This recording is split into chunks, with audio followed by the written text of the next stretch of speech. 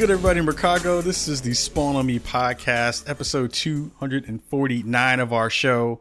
Shout out to everybody in Twitch land. Shout out to everyone in broadcast land. I think all our mics sound nice and are juicy and wonderful. Yes. What up to everybody? Yo, shout out to my man, my mellow, the smooth kind of fellow, the man who makes science look good, the man who makes tutoring look good, the man who makes moving look good, the man who makes mini froze look good. It is that man, Sharif Jackson of SharifJackson.com. How are you doing, sir? I'm doing good. I'm doing good, man. As I was explaining in our Twitch chat, and I tweeted out, I'm out here like King Hippo, man. I got a Band-Aid on my belly. And I feel like somebody's going to come by and expose my weak point and make me drop my pants, man, by punching me in the stomach. I don't want that to happen. What's the actual... I need to find the actual sound effect for when he gets punched in the belly, because it is pretty good. Yeah. Also, I was very, very disappointed. I was looking... When I set up the tweet, I was looking through the little GIF part to find a little animated thing of King Hippo. Sorely disappointed. I found maybe one Mike Tyson's Punch Out King Hippo GIF after scrolling for what seemed like an eternity. What is wrong with y'all? I don't know. Get some King Hippo GIFs up in there. Yeah, well, you have Giphy. You can go on Giphy and make one. I shouldn't have to do this. Nothing wrong with your hands. I expect tons and tons of Captain N related GIFs from King Hippo and Eggplant Wizard and all of them, and like Mother Brain. Come on, y'all.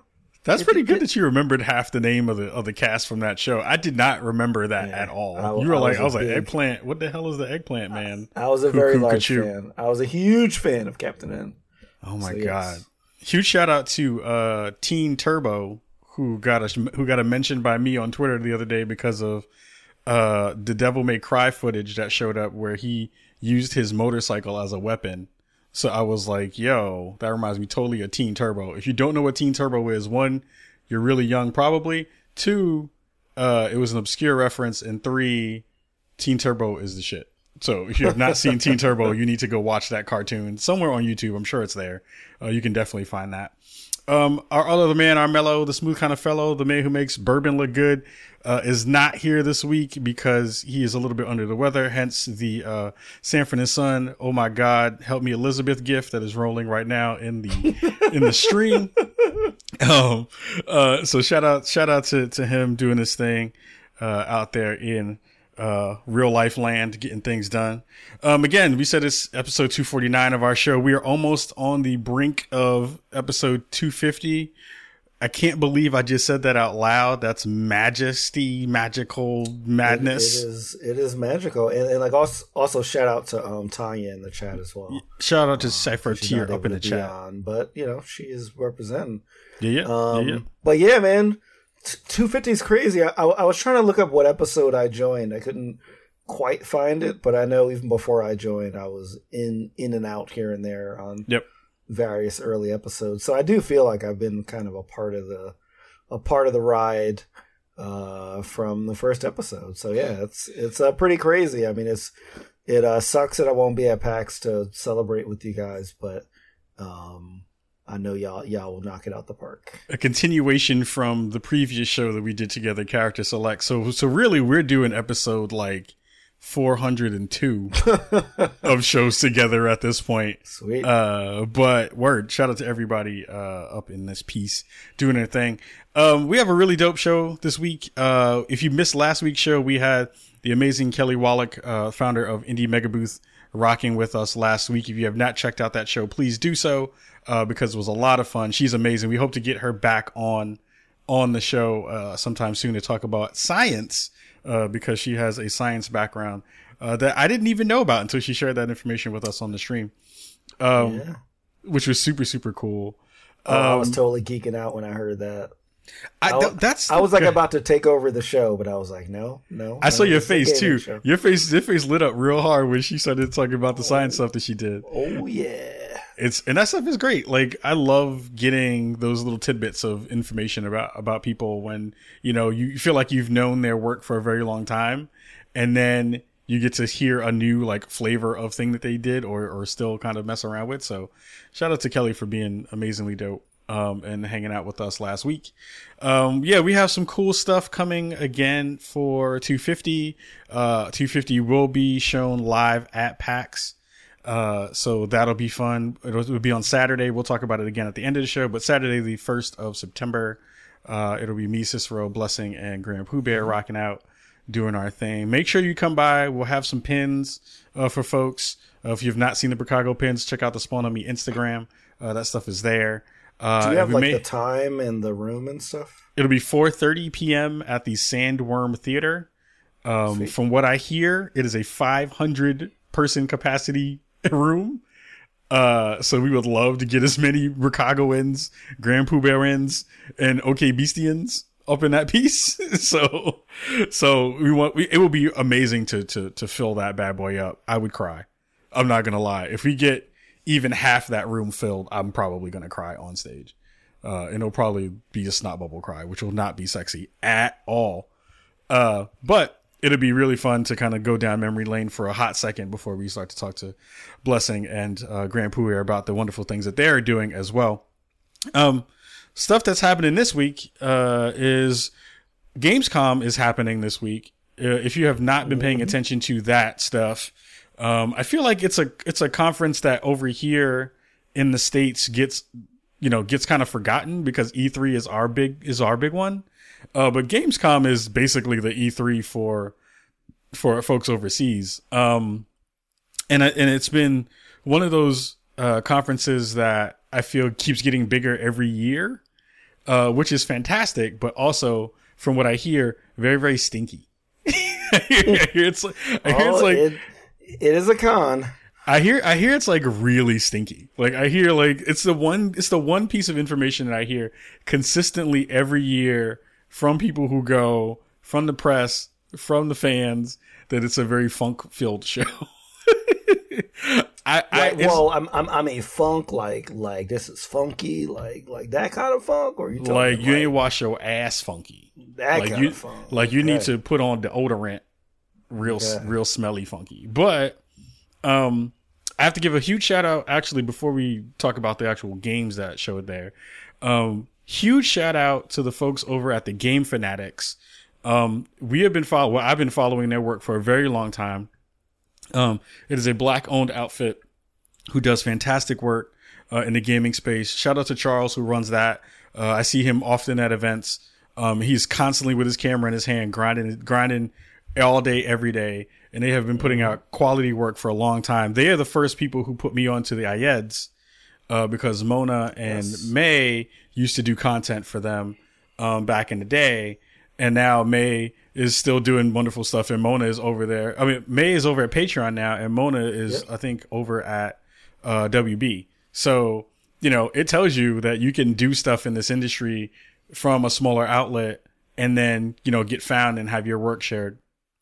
And grow into getting into the business. I'm still mad I missed that show that they were on. We got to have them back on.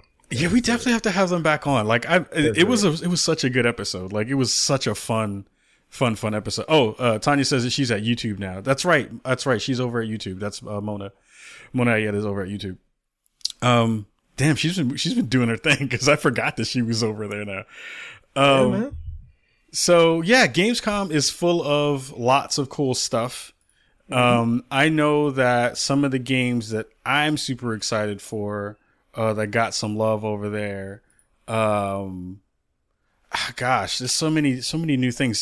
So well, I could definitely start with some of mine. Yeah, I would love that. Start off with some of yours. Sure. So they showed some gameplay of the Resident Evil 2 remake. Ooh, yes. And they showed some specifically with Claire in it. Mm-hmm. And I think it looked really good. I mean, of course it's going to look good, right? But the fact that it uses the big thing is that it uses kind of the RE4 kind of, like the behind the shoulder kind of the actual engine. And it works. It works. Yeah. I mean, I know that there's going to be some people that miss the tank gameplay and they feel like it takes away from the scariness of it, but I'm like, yo, you can always play the original, you know what I'm saying, and the remasters and all that stuff. But I think that this is going to be a great way to, one, introduce people to the game that haven't played it, because don't forget the game came out a long time ago. There's plenty of gamers that it came out before they were born or even into games, you know? I think, isn't that real though? Like, it really has been out before people have been born.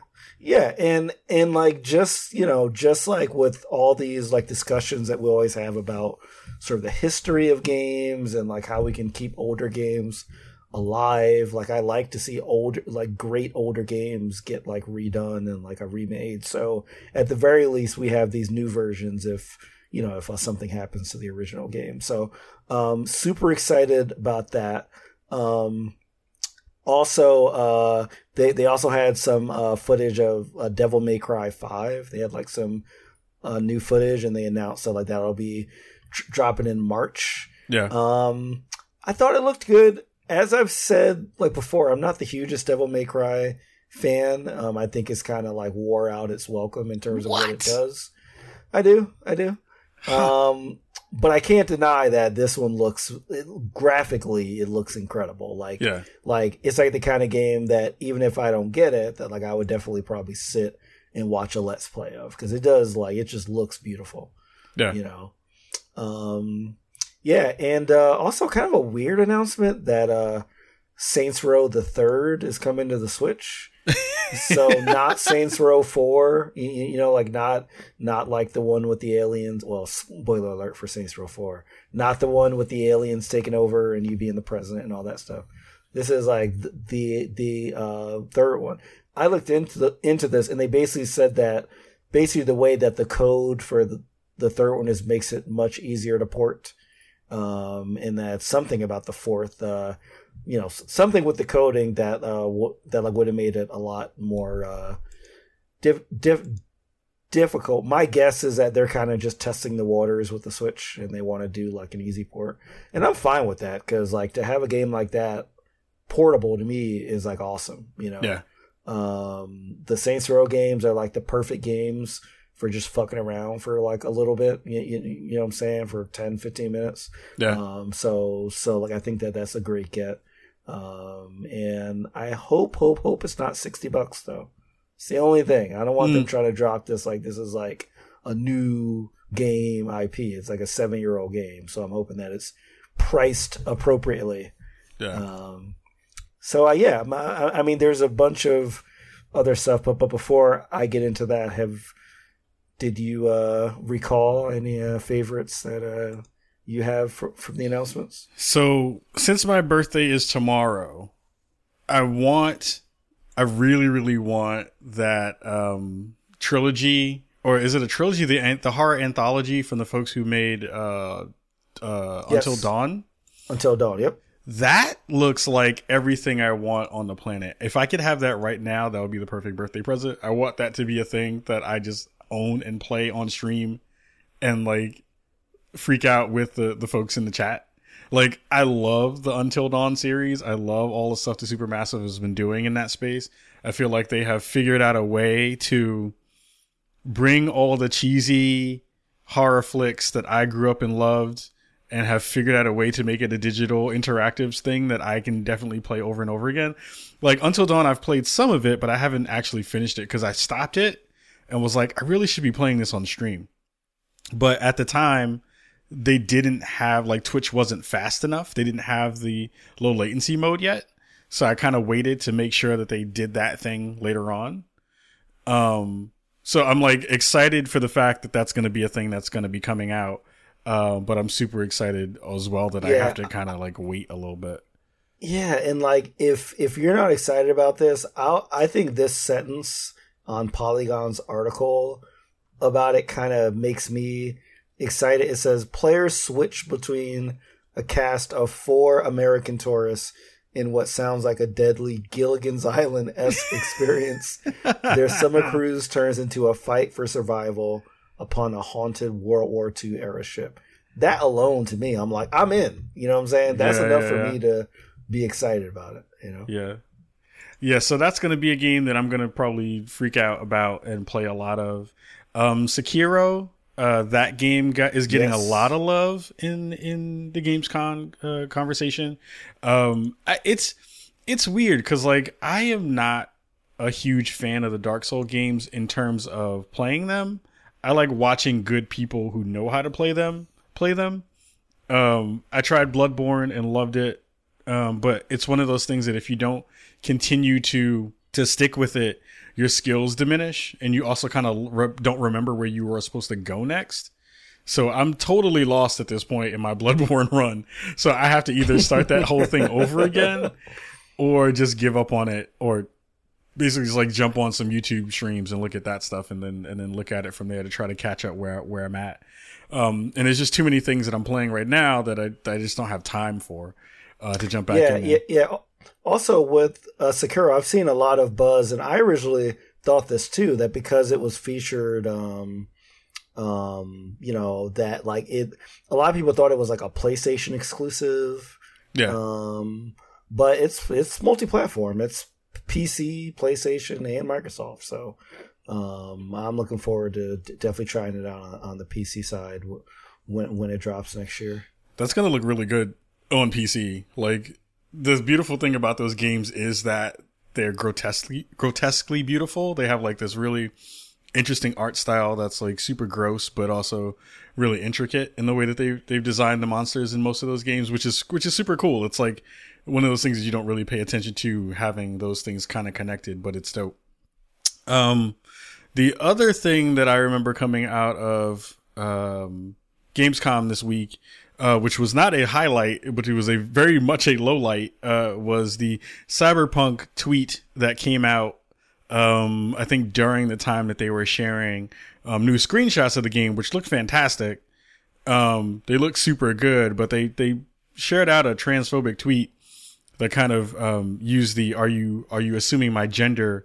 meme towards someone who was having a conversation about looking at one of the screenshots, and they talked about that. And that started a little uproar on Twitter, which deservedly so. They got shit for. And it sucks because it's like one of those things where, I'm really excited for that game. It was nice to be featured in one of their promo blasts out that they did like right after E3. So it's like, it sucks because it's like one of those things where everyone who has seen it is really excited for it. People who have not had a chance to play it are really excited. And it feels like it just added this extra layer of just like yuck to a game that everyone is super excited for. Look, like it was a learning experience for me because I was not familiar with that transphobic meme at all. So when I originally saw the tweet, I didn't really, think much about it. But then I started looking into the research. There were gratefully a lot of people were kind of, I always hate for people that are offended by something or victims to have to sort of, do the labor of explaining it. So I kind of looked into it, and I found that, this is something that, has been used a lot of times, as sort of a parody of people that deal with being misgendered. So, I think it was a learning experience for a lot of people, and whoever wrote that like a tweet, it's like, don't try to get laughs by making fun of marginalized people. Like, that's basically what that is, and I hope that person was dealt with appropriately. Damn, Reef said dealt with. No, I'm just I'm just playing. Like it'd be the same way if like somebody tried to do some anti-black shit or some anti-gay shit or some misogynistic shit. Like don't try to stomp on marginalized people for laughs. Like, so. And also, and the weird thing was, so it came out like early in the morning here in the States, I believe. So it had time to like chill on the internet and marinate. And then once folks over here kind of found it, that's when everything kind of jumped off and was like, yo, that's fucked up. But the apology was really bad too. Like, they did the "I'm sorry if you were offended" move. Like, they literally said that. Like, and I was like, word for word. Oh, what do you do? So here's the thing too, is just like, I feel like one of the things that people do often in these circumstances is they take the time to think about the apology that they want to put out, and then they still fuck up the apology. Like, that's the thing that bugs me out, where it's like, as a person who's trying to work in that field and has done some work in that field, like, anytime I see stuff like that happen, I'm like, this is why I feel folks who should be in positions where they can talk about these things in good ways need to be the ones in control of people's social media channels. It's like, if you haven't been a marginalized person, someone from your team is probably going to fuck a thing up. And it feels like it always happens, where you always see that. And it's such a terrible, terrible, terrible thing. Yeah, and like, I think the problem is, like you said, thinking about the apology. I think they tend to overthink it. And of course, anytime a company wants to make some kind of statement, it's always going to be like tested in the legal team probably and PR people. But honestly, all you got to say is, yo, we fucked up. Yep. Like, you don't have to try to over-explain it. Like, you don't have to try to CYA. Like, you don't have to... And definitely you don't want to be like, sorry to those who are offended or all that kind of shit. Like, you know, like, it's just like, just admit that you messed up and say, like, we'll do better in the future. And then that's it. Like, 2-sentence apology, you know? Yeah. Like, I feel like people try to make these elaborate things and they end up fucking up because it shouldn't be elaborate. Like, it should just be like, admit what you did and take accountability, and that's it. Take that L to your chest and just deal with it. Like, it's not that difficult. I hate to see people consistently mess this up because it's not a difficult thing to rectify. Like, and it was I was watching Waypoint's podcast yesterday, and they had a conversation about this. And Patrick and Austin were talking about, you know, how the reaction to this is going to maybe affect sales. And people were like, and they kind of came down the line of like, well, there isn't a lot that's going to necessarily keep this from selling well, because people have a short either attention span, or, you know, they will figure out ways to kind of work it out in their brain that it's, you know, something that wasn't that big of a deal. So I don't know. Like, I don't know what's going to happen with them in this particular game. I think this incident will kind of go away because the game is not coming out very soon. But I think for the people who were affected by that particular tweet and saw the subsequent apology, those folks probably are out. Like, I've seen a lot of people who were on for sure Twitter who were just like, yo, that was fucked up. So, and I don't want to buy your game now. Yeah, I mean, they're definitely gonna lose some people, and most importantly, they're gonna lose that mind share. You know, like, the game is still gonna sell. Like, I'm cynical enough to think even if a game developer came out and used some fucking just old school slavery ass, like, undeniably racist language, it would still sell. Yeah, you know, like, nothing's gonna stop a sale of a media product that people judge as technically good, but you might lose some key demographics, you know, and to me that's important. You know, so it's you know, it's like something that, again, I just hope that them and the other companies that are paying attention to this really take seriously. Yeah, and I hope that they can figure out a way to re-ingratiate themselves back to the community in a good way.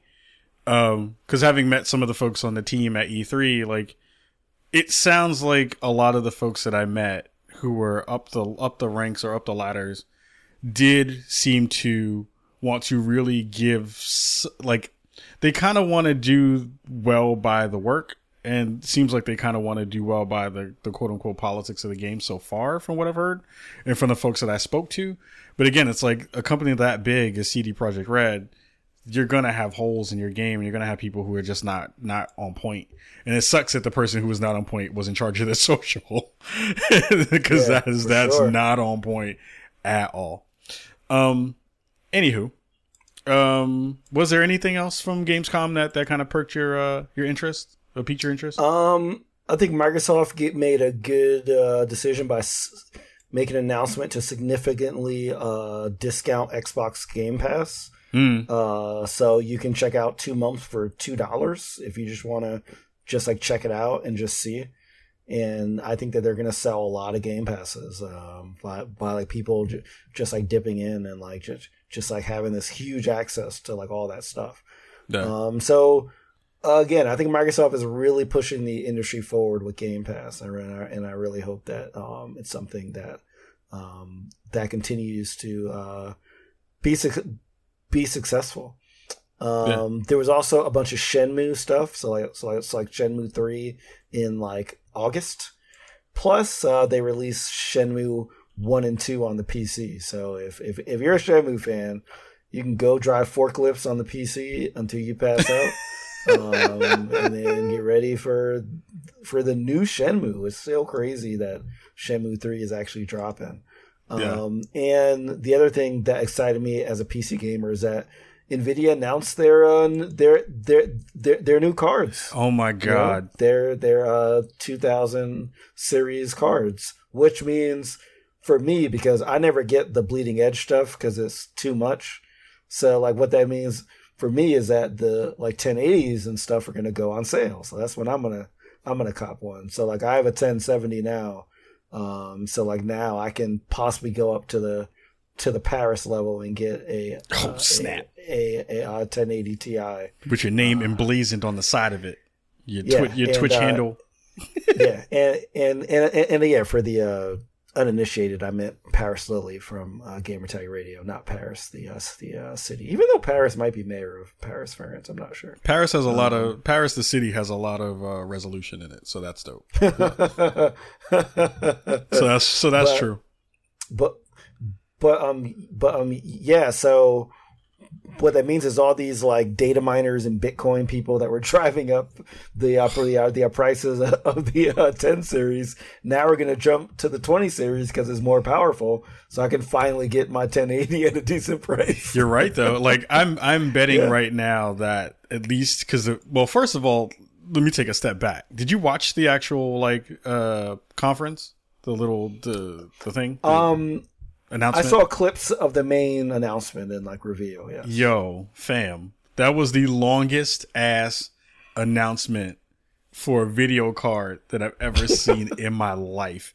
I sat there and watched the whole thing. And shout out to the CEO of the company of NVIDIA. NVIDIA, yep. Because you can tell how passionate he is about some of this stuff. And now that I work in that field, in some form or fashion. I like hearing some of the terminology was like, oh, okay, I know what that means now. But for the layman, that shit was just way over people's heads. That thing was it was not meant for the layman. Approachable and unrelatable to anybody. Anybody who was just like, yo, I want to play Battlefield 5 in 1080, 60, 4K, 60 with mad stuff in it on Ultra. Was like, what the fuck are you talking about, bruh? Nobody knew what the hell he was talking about. And he was just like fumbling through stuff and he was trying to make it happen and trying to be cool at the same time. And then he took off his leather jacket and I was like, oh shit, now it's time. We're about to get the card ready. And then he started talking about the history of graphics. And I was like, Jesus Christ, sweet Jesus. Yeah. And then he went for that, which was cool. I like that part. I loved it. That part was super cool. Because that was definitely like one of those like we have come a very long way in a very short time things, which I love to see. But it was hella boring. It was super boring. And then when he hit the price, everybody on the stream dropped off the stream. That was the part that made me laugh super hard. Because it was like 1,500, maybe no, it was like 15 to 22,000, something like that. In the stream, I mean, he was like, "You can get this car for $1,500." No, was it $1,500 to $1,200? Yeah, that joint dropped by like 600 people. Yeah, like 600 people was like, "Nah, fuck you, bruh." But like, they should know what to expect. Like, this is bleeding edge shit. Like, this is not meant for the, I mean, like PC gamers are already a niche. This is like the niche of the niche. This is like niche squared people. Yeah. Yeah. Oh, look at the math skills of one Captain Cully. Yeah, I know math.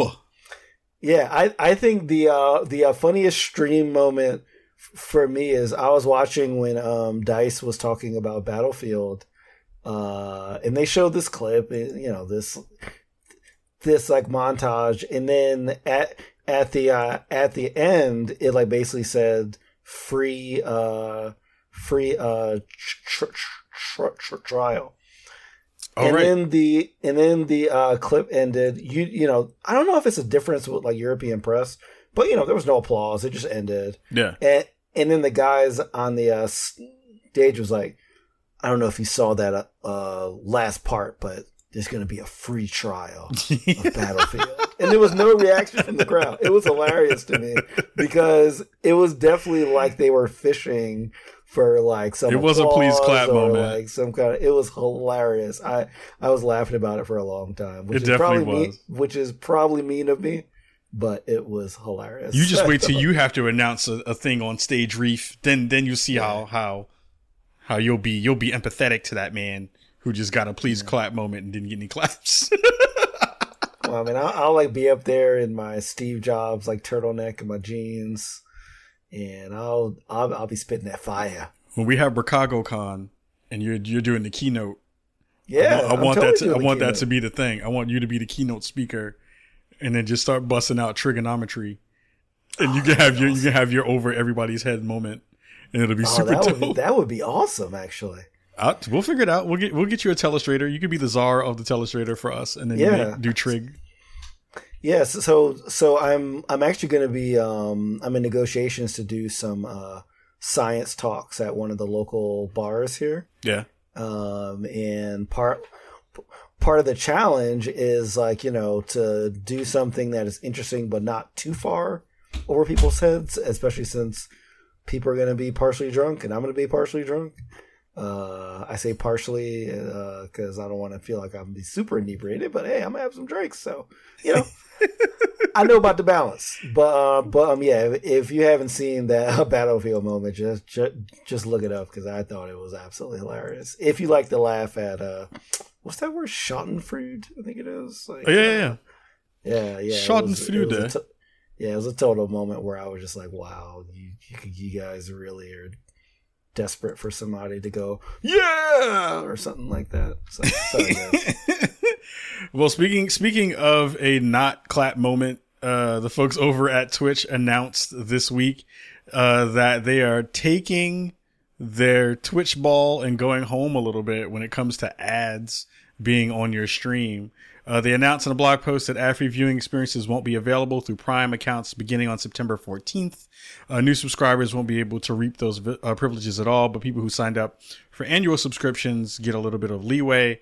They say Twitch Prime members with monthly subscriptions will continue to get ad viewing until October 15th, according to the blog post. But if you've already had an annual subscription or if you upgrade to an annual subscription before September 14th, you'll be able to continue with ad-free viewing until your next renewal date.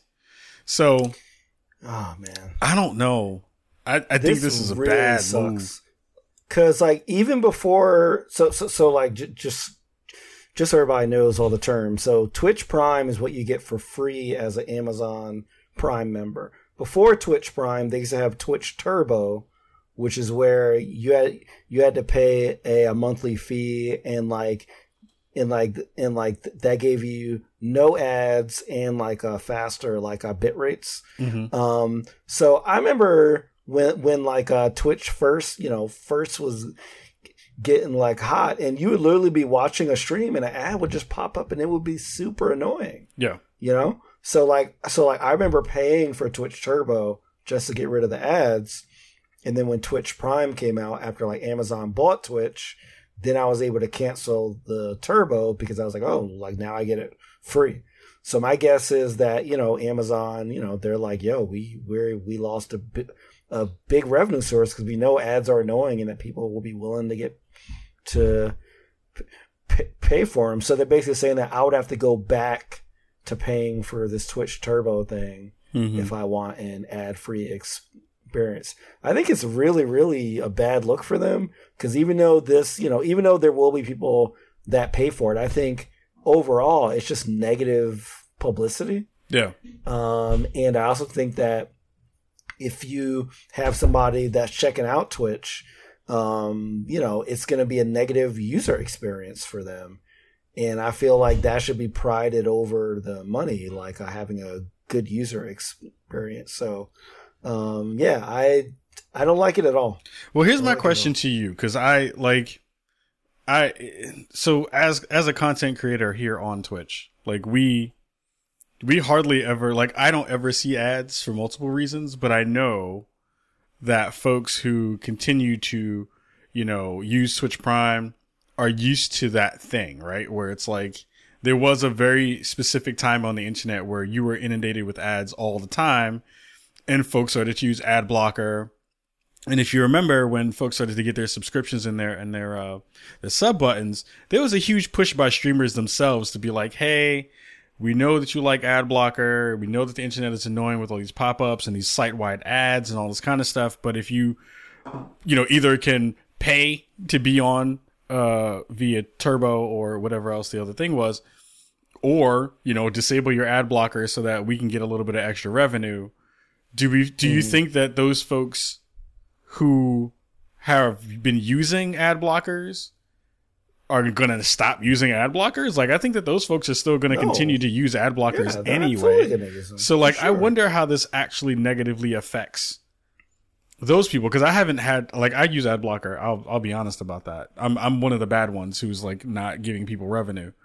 But I think there's a lot of people that are Amazon Prime owners that don't realize that the reason they see no ads on Twitch is because of the Twitch Prime thing. Yeah. And they're going to be in for a shock. Yeah. Like, I think that, they're going to be like, what the fuck happened? Why are there ads now? I wonder too, though, like, besides the fact that there are ads there, or the new ads that are going to be there, like, it feels really kind of dirty because we know Amazon is making money hand over fist, especially with Twitch. Like, Twitch, I mean, I have inside information, so it's like I can't say much about how the actual things work because I'm an Amazon employee. But insider. But it's like knowing just from the conversations that you see on TV all the time about how much money Jeff Bezos makes in a second. they're not hurting for money. You know what I mean? Like, the Amazon's not hurting for money. Twitch themselves aren't hurting for money in a lot of ways. So it feels like a really anti-community thing that doesn't, when they've been pushing out stuff, it's been things that hopefully benefit the community, things that hopefully benefit the streamer.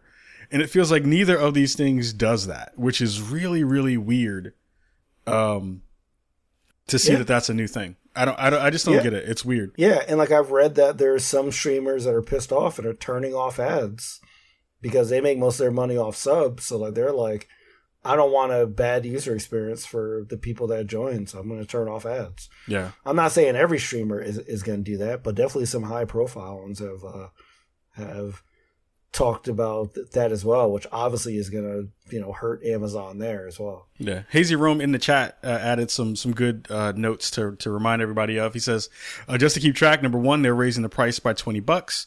Number two, they got rid of 20% off pre-orders, plus they got rid of 20% off new releases a while back. And said in point three, they're putting back ads regardless of Twitch Prime and telling people to go get Twitch Turbo.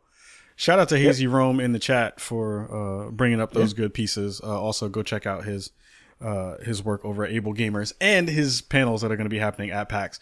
But yeah, like, those are all things that are not great. Like, those are all things that, the pre-order stuff is huge because that was a thing. Huge. That's huge. I mean, any physical game I get, I always pre-order from Amazon every time, even though I could, like, I have a GameStop right down the street. I have stopped buying physical games for multiple reasons. And if there were things that I were going to buy gaming wise from, from Amazon, my whole reason for having Prime was because I was going to get faster shipping. I was going to hopefully get a discount. All those things seem to be like null and void now because of Amazon being type greedy. So yeah, I think it's bad. I don't know. I mean, I'm assuming that they ran the numbers and said that the numbers are so good that it outweighs the negative, the almost universally negative press I've seen on this. Yeah. But that sucks. This is when three of us who are from the East Coast should run up on Jeff Bezos and be like, "Yo, dead ass, son, you fucked up for doing that, dead ass." Yo, I feel like Jeff Bezos could probably snap his fingers like Thanos and you would disappear. Like, I feel like that dude has that much money that he's actually developed an Infinity Gauntlet, and like he's like, except like he's like actually tuned it to like, you know, half the people that are poorer than me will like disappear. You know? He could just rapture poor people. Yeah. I feel like Jeff Bezos has like all the powers of all the bosses in Dead Cells. Like I feel like he could be the dude that like throws a lightning on the ground and all the spikes pop up and kill people and shit. Like I feel like he has that kind of power at this point. Plus he's buff now. So like buff Jeff Bezos can do whatever the fuck he wants. He don't even need bodyguards at this point. He'll just snap his fingers and do some like crazy over the eye shit and look at people and they just melt. I don't know. I don't know. We'll see. I think it's a bad look. I think most people on Twitch think it's a bad look. I think most people who are big proponents of trying to get everyone in that space to kind of do good work feel like this is a backstep. And I wonder how quickly they will readjust if they don't see that revenue jump up in a good way. Which, you know, even though they make a lot of money, they are still looking at the bottom line. So I think that that's a thing that hopefully will get fixed in a quick way. Because that's pretty stupid. Let's take a quick break. And then we'll come back with our last topic for episode 249. Everybody hang out in the chat. Everyone do your thing and get some food in your belly, some water in your belly. Hopefully not Reese belly because it still hurts. And we'll be right back after. Don't punch me in my belly, please. Right after this. What up, Chicago? We are the crew of the Optional Podcast, coming to you each week from New York City, where we host a show all about the latest in video games and entertainment. Our show is for everybody looking for a fresh new take on gaming culture and how it intersects with movies, music, anime, food, and whatever else we love. Check us out at theoptionalpodcast.com. We're available on iTunes, Google Play, and all major podcast services. This isn't your typical gaming podcast. This is video game commentary for the rest of us.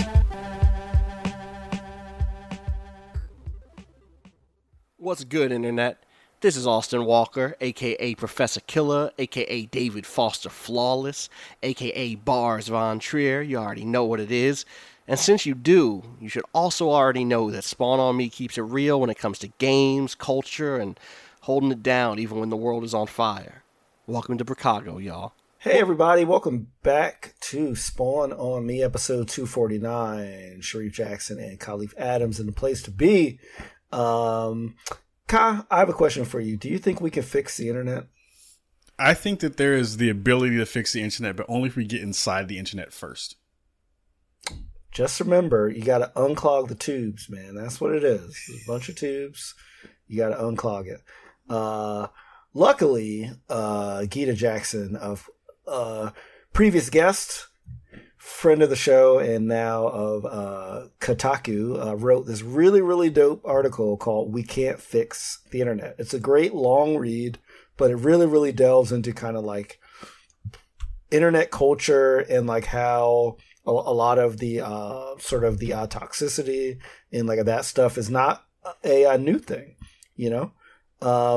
She starts off by essentially talking about some of the fandoms on LiveJournal that she was a part of. Did you have a LiveJournal account, Ka? No, I missed out on the LiveJournal move. I wasn't on that. You know, I had an account, but I only had it because I had a friend that like had one and it was private, so I could only read her posts if I had a username. So I had one, but I never posted on it. Huh. And I remember getting an email from LiveJournal a couple years ago that was basically like, "Hey, we're gonna close your account because you've never used it." And I was like, "No." Anyway, yeah. So like, she just talks about how like this like basically troll account, like they made all these fake accounts and like there was like all this just like harassment and like all the stuff that, you know, it was like very similar to a lot of the tactics that like we see now, you know. And she connects that and some other stories also with Something Awful, which I don't know if that site still exists. It might be. I think Something Awful might actually still be around. Yeah. But they basically had this idea that if you paid money to post, that would take care of all the harassment and stuff. Yeah. But as we know now, with people with their full names harassing people on like a Facebook and stuff, people will harass even when they are out there. Like they just feel like that they just have just the right to do it, you know. And she also talks about shit posting, which I've seen here and there, but I feel like she really, I really get it now what shit posting is. It's just like posting just some awful shit to get a rise out of people. Yeah. I guess I didn't really get that because I've seen some people kind of take ownership of the shit posting word. Like, I'm a shit poster.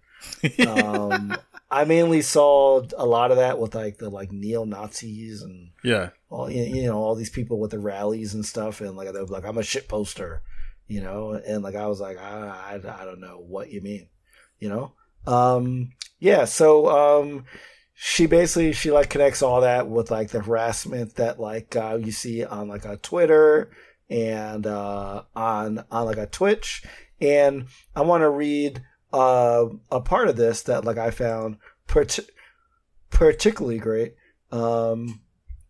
She's like talking about harassment, and then she says one reason it's hard to give up these behaviors is that they work, not always, but often enough. Shit posting and call outs can be good ways to expel toxic people. The problem is that drawing lines around communities, keeping tally of who counts and who doesn't, what's in and what's out, is useful only in a very limited way. As funny as it is to quote tweet Donald Trump with a gag about his bizarre and erratic tweets, it accomplishes nothing.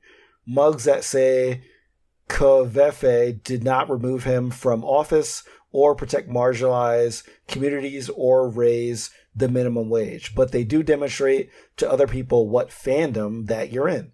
It isn't advocacy. It isn't activism. It's pure performance. I thought this was great because I know, Ka, that you've talked a lot about like your feelings about like call out culture, you know, and like kind of like putting people on like blast. And I think that like Gita brings up a great point that a lot of it in a way is performative. Yep. You know, it's like, look at me and like what I'm doing more so than this is some bad shit that's like going on that like I wanted to alert you guys to. You know? Yeah. Yeah. Like so it's interesting. Like, and again, shout out to Gita for writing this fantastic piece because she has been knocking it out of the fucking park in the past year. And it's interesting. Like, you know, I am coming up on my 40th year on the planet, and I've been doing a lot of reflecting on how I behave on the internet myself. So like this piece really spoke to me specifically because I'm just like, yo, the performative part is such a real thing now, where everyone who feels like they have to jump into a conversation for the sake of it, even when it's calling out a bad behavior, it feels like a lot of the things that we deal with on social media give this air of trying to be superior to people who are lesser than you for whether it be bad behavior or whether it be trying to show that you are in kinship with other people and saying, well, like, here's a terrible thing that happened. I understand that this thing is bad, but I need to jump into that fray so that all the people in my like group know that I'm not a bad actor. And it's like that with a lot of different things. Like even with the cyberpunk thing, like there was a part of that too where I felt compelled to jump into a fray for no real reason, but to kind of be in that space too, to be like, this is terrible. And as a person who stands up for diversity, I feel like I need to be counted as well to be in that group and show that I'm being an ally with the people who are being crapped on. And it's been interesting. Like I feel like there's a lot of sides to that. I didn't get called out specifically for not saying a thing, but during that whole thing that came up last week, about black male toxicity in the gaming spaces, I reached out to someone who kind of brought that stuff up, and they kind of shared with me that they were like, yeah, well, you know, we don't see you in particular standing up or saying things pertaining to this particular subject. And because that's not the case, I don't know if you necessarily are a person that I can trust to speak about that thing well. And I'm like, well, that's a part of the performative part, right? Where it's like, I think there are lots of people who can be doing good work. And as I feel like we do here at Spawn Me, and like individually, I think all of us are pretty on point about our online personas and who we are as human beings, and kind of have been doing this work for a long time. It took me aback for a second, and I was like, well, I don't have to jump into every fight to still be fighting. You don't have to be in every online conversation to be fighting. And I feel like that's a part of the conversation that I think a lot of people don't understand, is that, one, not everyone follows everybody. Two, even if you do, some of us are just fucking tired because you're in that space because you've been doing it for so long. And three, there's a lot of people who, once a thing is already said, you adding your layer to it doesn't make it different. Like, there's very little things that you can say that are going to be different, that's going to bring something either nuanced or new or important to that conversation. So like, you don't have to say something about everything. And I feel like that is a huge part of the takeaways that I pulled from this particular conversation. It doesn't mean that we'll be less vocal about things that matter.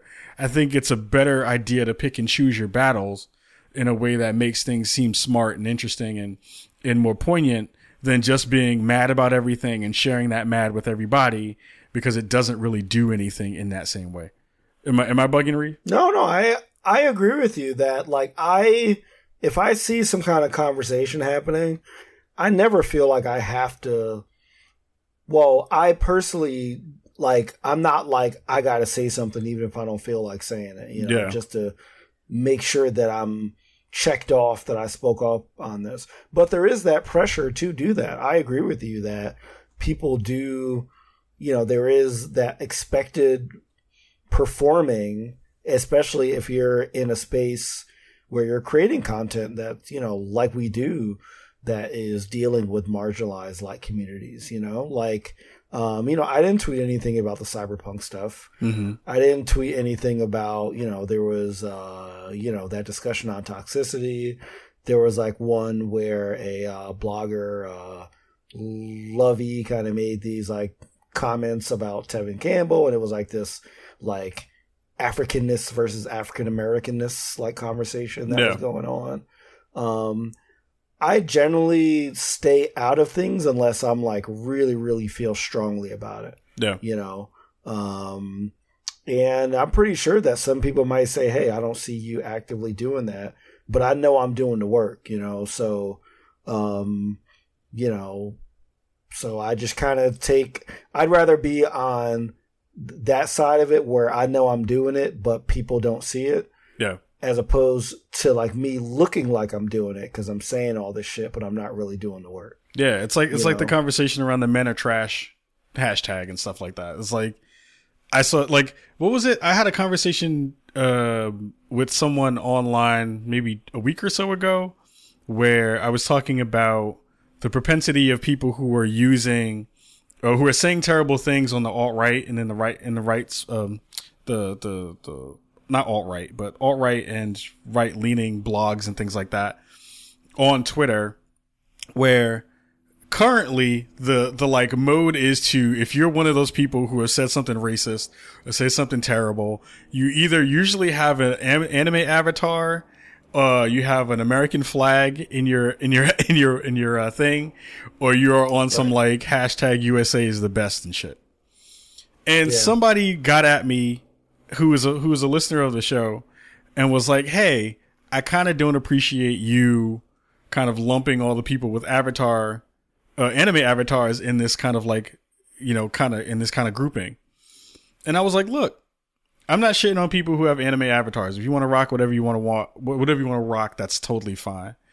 But you also can't say that the folks who are doing this work or doing that stuff haven't been using that stuff for evil purposes or been hiding behind those things, their version of anonymity by doing it that way.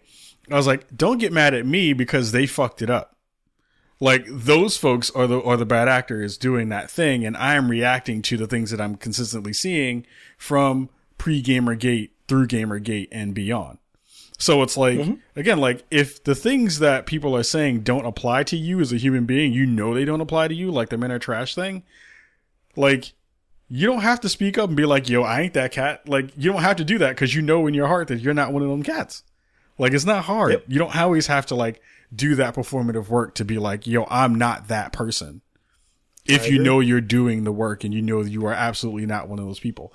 Now, I think that there is a part of call-out culture that is disingenuous because it is also one of those things where people will lump you in with folks in unreasonable ways if you're not consistently one way, which I find to be really, really difficult. So it's like, yeah, it's a mob mentality for sure. Yeah, like that part of the online spaces and kind of Twitter culture, I don't necessarily care for because, again, I could be doing everything right until I do that one thing wrong, and then once I do that one thing wrong, you're screwed. And that part is awful. And you just hope that the folks who rock with you and have been rocking with your work and have been paying attention to the work that you have been doing can vouch for you. But in the court of public opinion, once that one thing happens, then you're fucked, which is unreasonable and not dope. And I hope that people will learn to be better about that thing. And I'm hoping that, the piece that Gita talked about that I thought was really good was like, she acknowledges that sometimes talking shit about people on the internet is fun. And although it's a terrible behavior to exhibit, it is a part of the human experience where people want to feel like they are better than some other people and do it. And I think that's a good thing to just recognize within ourselves as a way to kind of remember that, like, Ioma Olu said something really profound at a thing that I was at. And she was like, look, everyone on the internet will fuck up. It's just a matter of like, do you consistently fuck up? Or are you a person who will see that fuck up, learn from it, make better decisions, and then understand that you are a human being on the internet. Yep. And I'm like, that is the thing for me. Like, I'm not going to jump into all these pits for no reason when other people can speak about those things better than I can. And also, like, it's not necessary for me to have my voice and everything. It just isn't. Yeah. So. Yeah. Yeah. That Gita piece was fantastic. Like, shout out to Gita. We got to have Gita back on the show. Is there any other last tidbits from that were kind of profound to you? Not really. It did make me think about why didn't I ever post on LiveJournal, Kyle? Why didn't I post on LiveJournal? I don't think I ever had, like, when was LiveJournal like a thing? What era was that? Was that 90, early 90? No, I know that I was big at that time on like Friendster and that kind of stuff, but So if you haven't read that piece, once again, it's called "We Can't Fix the Internet" by Gita Jackson on Kotaku. Definitely check it out. Word. Reef, what have you been playing? I know you've been playing some dope stuff that you wanted to talk about too before we get up out of here. Yeah, so I've kind of paused my Dead Cells playing a little bit. I found Dead Cells to be very fun when I was like kind of leveling up and unlocking stuff and kind of like dying in maybe 10 or 15 minutes. Now it's to the point where when I pick up the game, my play sessions are like maybe an hour. Yep. And I slug and slug and slug, and then I get to, almost to the end. I haven't beaten it yet, but I'm getting really close. So now I don't have, I guess you could think of an hour as a short play session, but now all my play sessions are like just long enough where I'm starting to get frustrated when I don't advance. Yeah. So it was almost easier when I was getting wrecked on the first maybe 2 or 3 kind of levels, but so it's getting a little frustrating. So I'm gonna come back to it, and I've really, really gotten into this game called Shiho, and I hope I'm pronouncing that right. Siho. I've been playing it on the Switch as well, but I believe it's available for other platforms as well. It's another 2D platformer, but it's really more of like a puzzler. Mm. And the main thing is like you're bouncing on these lanterns. That's basically what the whole game is like. You have to navigate like these puzzles by bouncing on like a lanterns. But it's really beautiful look. It almost looks like it's like hand drawn. Really nice, bright, kind of like pastel colors. And it takes place, I believe, in like ancient Japan. So like the main character is like a character of like color, which is dope. That's super dope. And it kind of has this dreamy kind of like feeling to it. You like run into these other characters that always have these weird things to like say, and they ramp up the difficulty very smartly. So like I always feel like I'm just powerful enough to get past the next challenge. Like the music is like great, but if you're looking for something that might be deep and that kind of stuff, this isn't that. Like it's literally like, it's a straight up puzzler where the main mechanic is you're bouncing off of lanterns. I mean, there are like environmental hazards and like that kind of stuff that definitely get harder, but I'm really digging it. So if you have a Switch, I would definitely check it out. Shio, Shio. Really, really like it. That's dope. Yeah, that's fun. I haven't had a chance to play that, so I'm excited to jump into that. You got to send me a link to that. We'll also put it in the show notes too to make sure people get a chance to see what that's about. Sure. Let's see. What have I been playing? I've been playing some Madden. Jumped into there because I'm black and you're supposed to play Madden. It's your God-given right. So I've been playing that and have been digging into the Madden Ultimate Team stuff that I usually don't play. Mutton it up. I'm mutting it up right now. And it's feeling really good in a way that I can't really explain. Besides the actual like things that they've changed with the real player movement, the RPM system, and we'll be getting Ben Hallmiller back on the show actually pretty soon to talk actually about Madden. That stuff feels really good, but it also feels like they've done some cool things with the card system. So now you can like get cards and level them up and upgrade them. So like I have Michael Vick as my quarterback. I have Jerry Rice as my wide receivers and Terrell Owens as well. And you can level those folks up. They start off at like 77s and then you can kind of boost them up, which is dope. So like you're actually getting other cards you can break down and then add those folks to that space. Which is cool. I like the fact that that's a thing. Excuse me. So that's pretty dope. What else have I been playing? Pool Panic. I have two like quick mini reviews. Pool Panic is this game that touts itself as the least realistic golf pool simulator, which is really cool. Okay. So basically, you have all these fantastical scenes, right? So you have you're playing pool and billiards on a table that is like in the forest in one level. And the cue ball is doing what it usually does. It's the ball that's usually hit to knock everything else around. But each of the other balls now have personalities and attitudes. So it's like you'll try to hit like a yellow ball, and the yellow balls are scared of you, so they run away from the cue ball when it's trying to hit it. You have other ones like you'll have like some green balls, and the green balls are like really heavy. So they like are ones that you can't actually do a whole bunch of stuff with. So it's like it looks like Adventure Time is probably the best way that I can explain it. But it's super, super fun. I've been having a blast with it on the Switch.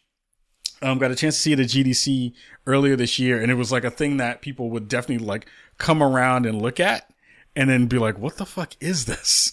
So it's cool. Like you can play in multiple different like locales, stuff that's super fun. It feels really good on the Switch, which is great. The art style is really fun and cartoony and smart. And I love how when you're playing the game, all the levels feel very, very different, and the way that you kind of have to maneuver around obstacles feels really, really smart. So I'm excited about that game. Definitely check that out on Switch. make sure you tell those folks that we sent you. And I went old school as well, not playing Dead Cells. I played some Tempest 4000. So Tempest, if you're an arcade person from the year 1984 or older, you remember this game where basically you're moving around a obstacle or a shape, shooting these aliens. And it was like definitely a quarter muncher back in the day. It was one of those things that you would sit in there and you would like definitely spend massive amounts of money because it was like going to beat you regardless of what you thought you were going to do. And Tempest 4000 is a reimagining of that game, but with newer graphics, new sound packs, and more kinds of modes that you can play.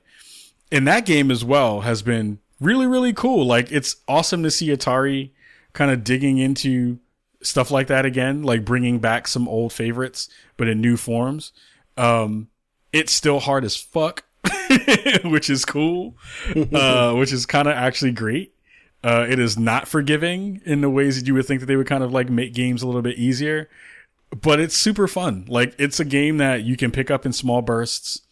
And it feels like what was the Xbox Live game that had that kind of wireframe graphics to it? I forgot what it was called. It was a score. Geometry Wars, yes. It still has that like Geometry Wars feel because of the way that the wireframe graphics work.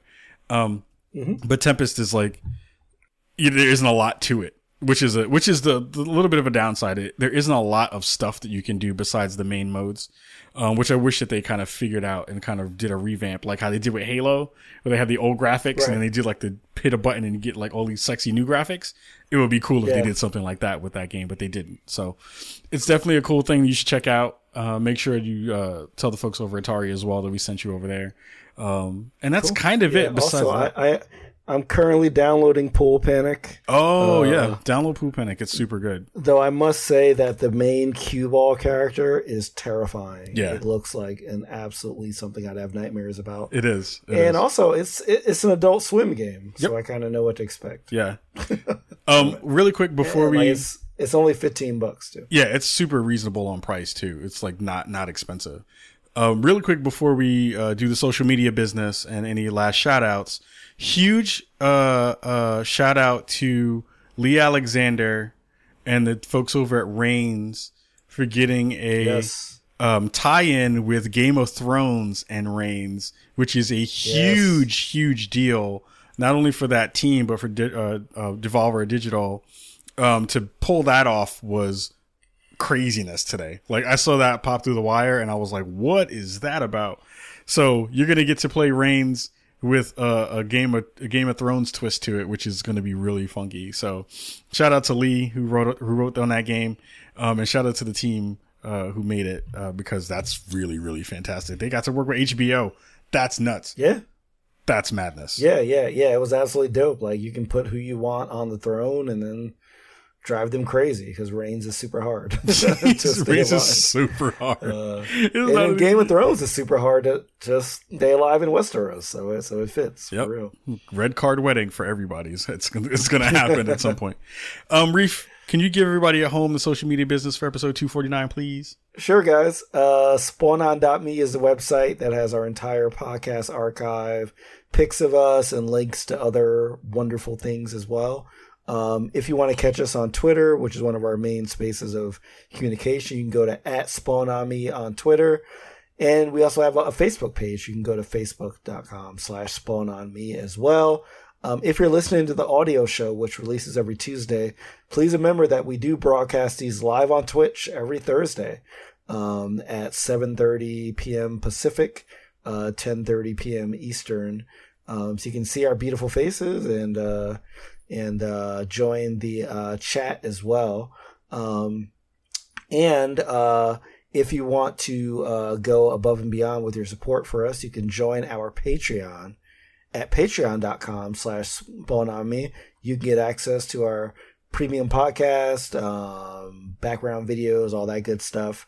And just help us, upgrade our audio, video, get to conventions, and continue to bring you the dope perspective that we feel like that we have. So Also, if you want to shoot us an email, you can go to spawnemepodcast@gmail.com, and that's also our Instagram as well, spawnemepodcast. So check us out. Word. We're going to have a lot of cool stuff popping up on our social feeds throughout the days of PAX. Again, make sure you come through. Episode 250 is going to be really, really dope.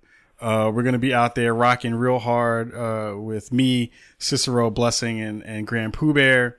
We're going to hopefully have a couple of cool things as well planned for that episode taping during the live show. We'll have some pins and stuff to give out. We may have some shirts. We'll see if they actually get to me before next week. But definitely come through. We want that house packed. We want to make sure that everyone is there. And thank you for the birthday bits up in the chat as well. I'm going to take them as birthday bits. Ha ha ha. But, yeah, absolutely. Please make sure you come through. I caught Reef mid yawn on the switchback from the panel thing. But again, it was a beautiful yawn. It was a great yawn. It was a majestic yawn. Yes. But we're super excited again. Like, getting to episode 250 is a real big milestone for us. I've been reflecting a lot about everything that's happened for us and to us in the past almost 5 years of making a show, and making the show has been a labor of love in lots of different ways for all of us. So to have all of you there will mean a lot to me personally, for the rest of everybody on the show as well, to be able to say that we rocked it super hard at PAX with our names all up in the flyer. What is it? What does he call a thing? What do you call a thing at a show? What do you call the brochure? It's not a brochure. That's not what they call it. You know what I'm talking about. God damn it, Reef. Damn it, Reef. I can't think of it. Anyway, you know what I'm talking about. No, you're breaking up a bit, so I couldn't hear what you were saying. Oh, it's okay. Don't worry about it. It's totally fine. But anyway, come on through. It'll be a lot of fun. We're going to get up out of here. See y'all not next week, because Thursday we will not have a show. Everything will be recorded live from PAX. So peace until then. Everybody who's in the chat currently, before we sign off, definitely hang out for a little bit, because I want to say something real fast. But everybody else who's listening to podcast and Twitch land, we'll say peace. Peace, y'all.